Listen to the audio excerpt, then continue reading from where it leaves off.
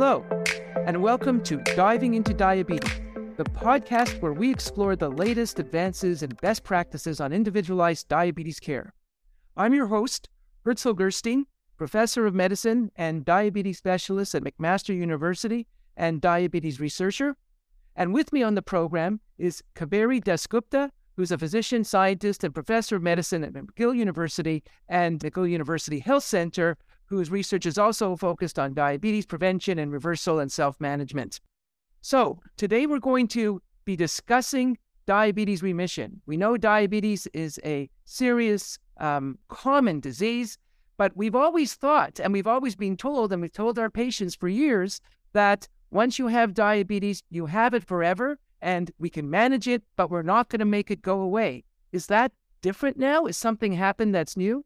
Well, that's a great question. And I have to say first, what an honor to speak with a very, very key person in diabetes, Herzl Gerstein. As you know, and as you were part of the international consensus panel that developed the definition for diabetes remission, there is such a thing. And there probably always has been such a thing, because diabetes, like any other condition, is defined by crossing a threshold. And we can step backwards in some cases, especially early in the disease. It doesn't mean that it won't come back. Remission, that term is used very deliberately. But it does mean that for people early in the course of the disease, they can take a step back into prediabetes or maybe even into normal glycemic levels, normal blood sugar levels with the right intervention. Well, that's great. So should we be starting to think of diabetes the way we think about cancer, put it into remission and then try to maintain a remission? Is that the way that the paradigm is moving, do you think?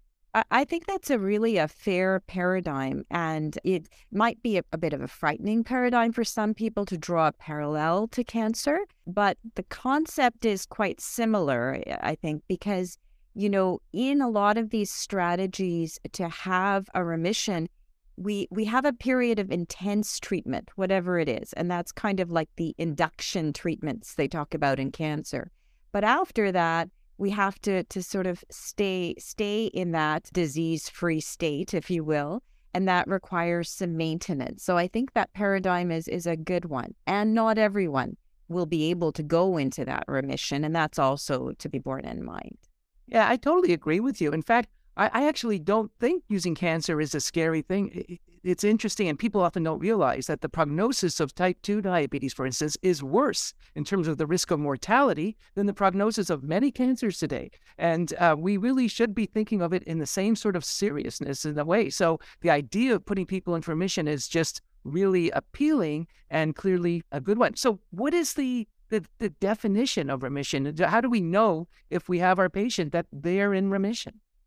So we usually look at that magic number, the hemoglobin A1C, which is one of the ways we look at blood sugar control. And that number reflects the percentage of red blood cells that have a sugar attached to them, just bystanders. And we measure that in diabetes care every 3 months, 6 months, but it reflects what's happened in the prior 3 months. So if you have an A1C under the threshold for diabetes, under 6.5%, and you have not been on blood sugar lowering medications for the 3 months period, then you are in remission. Now, is 3 months enough to say, oh, wow, success, and that's the end of the story? No. Obviously, the longer we're in remission, the happier the rest of our body is, the happier our blood vessels are. So the goal is as long a term of remission as we can get, but a minimum is at 3 months without medications and with a normal A1C. Well, that's actually great, and it's great that there are now definitions of remission, both from the Canadian Diabetes Canada, as well as the American Diabetes Association and European Diabetes Association, that are very concordant with each other. They're actually saying similar definitions and diagnosis. It's interesting that people don't often appreciate that some people go into spontaneous diabetes remission on their own without any induction therapy in the order of maybe 10 to 20% over a 5 to 10 year period of time. But most of our patients don't unless there is some therapy. So let me ask you, what's the secret sauce? how do we achieve remission? I mean, the patient's in front of you. Doc, I want you to make this go away. What can you tell the patient? Yeah, I think the first thing we have to tell them is it's not we who are going to make it go away. It's they who are going to make it go away, and we're there to support. So there's different ways. We do have now our Diabetes Canada remission guidelines that highlight two of the approaches that have evidence behind them.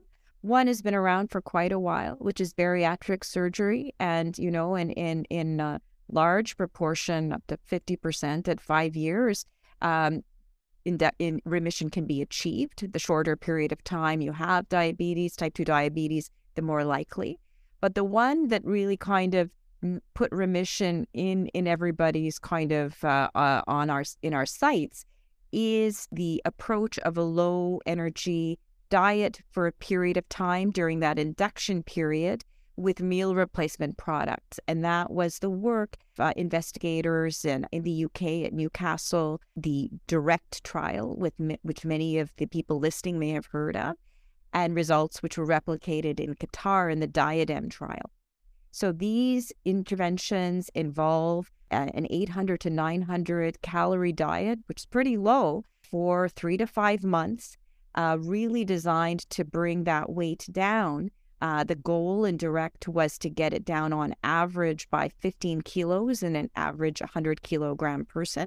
And it was with products that induce some satiety. So you feel full after them because they have quite a bit of protein.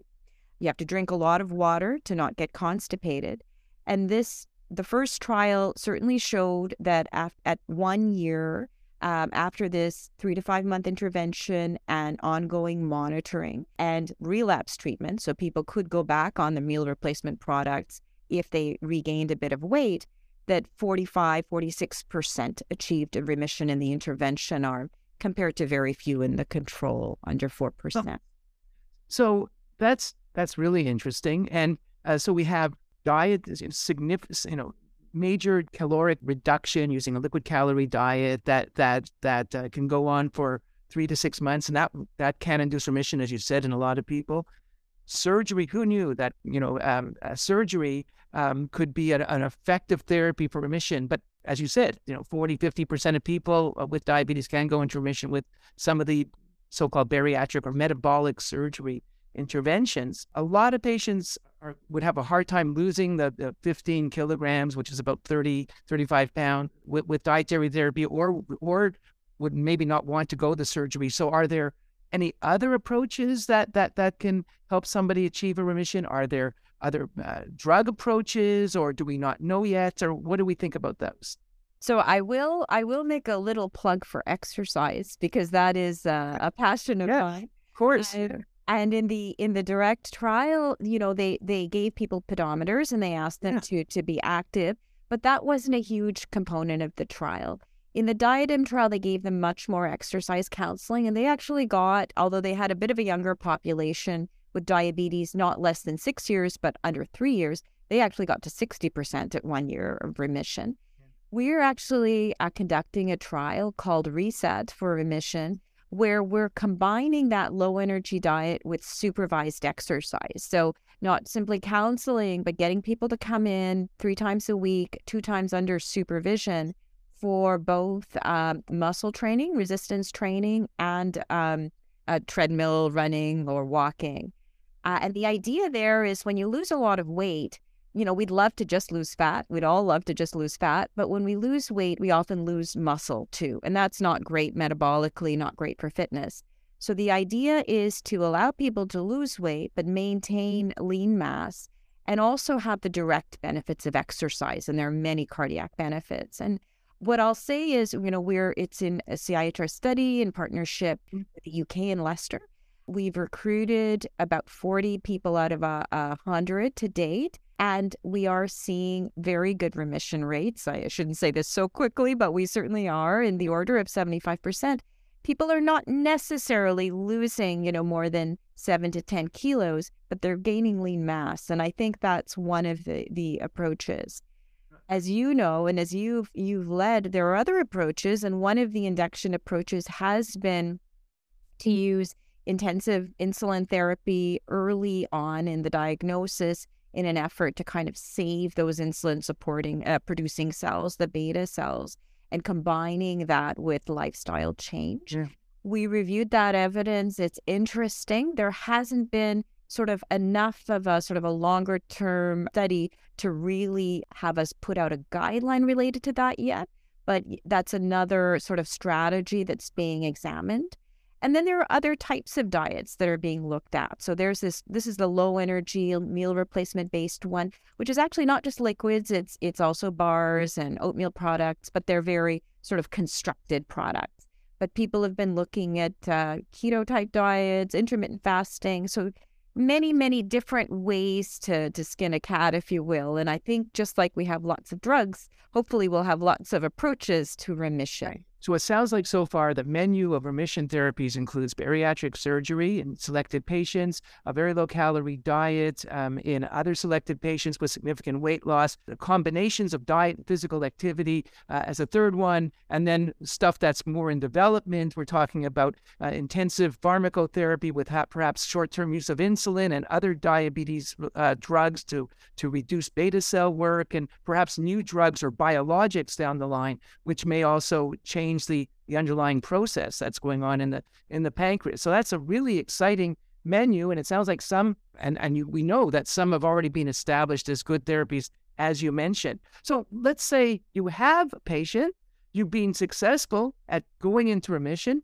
and now your patient says to you, okay, Dr. Dasgupta, I'm in remission. I don't want to get this disease again. How do I stay in remission? Are there drug therapies that you can give me? What about diabetes prevention therapies? What about other things? So what would you talk about remission maintenance in somebody to prevent relapse?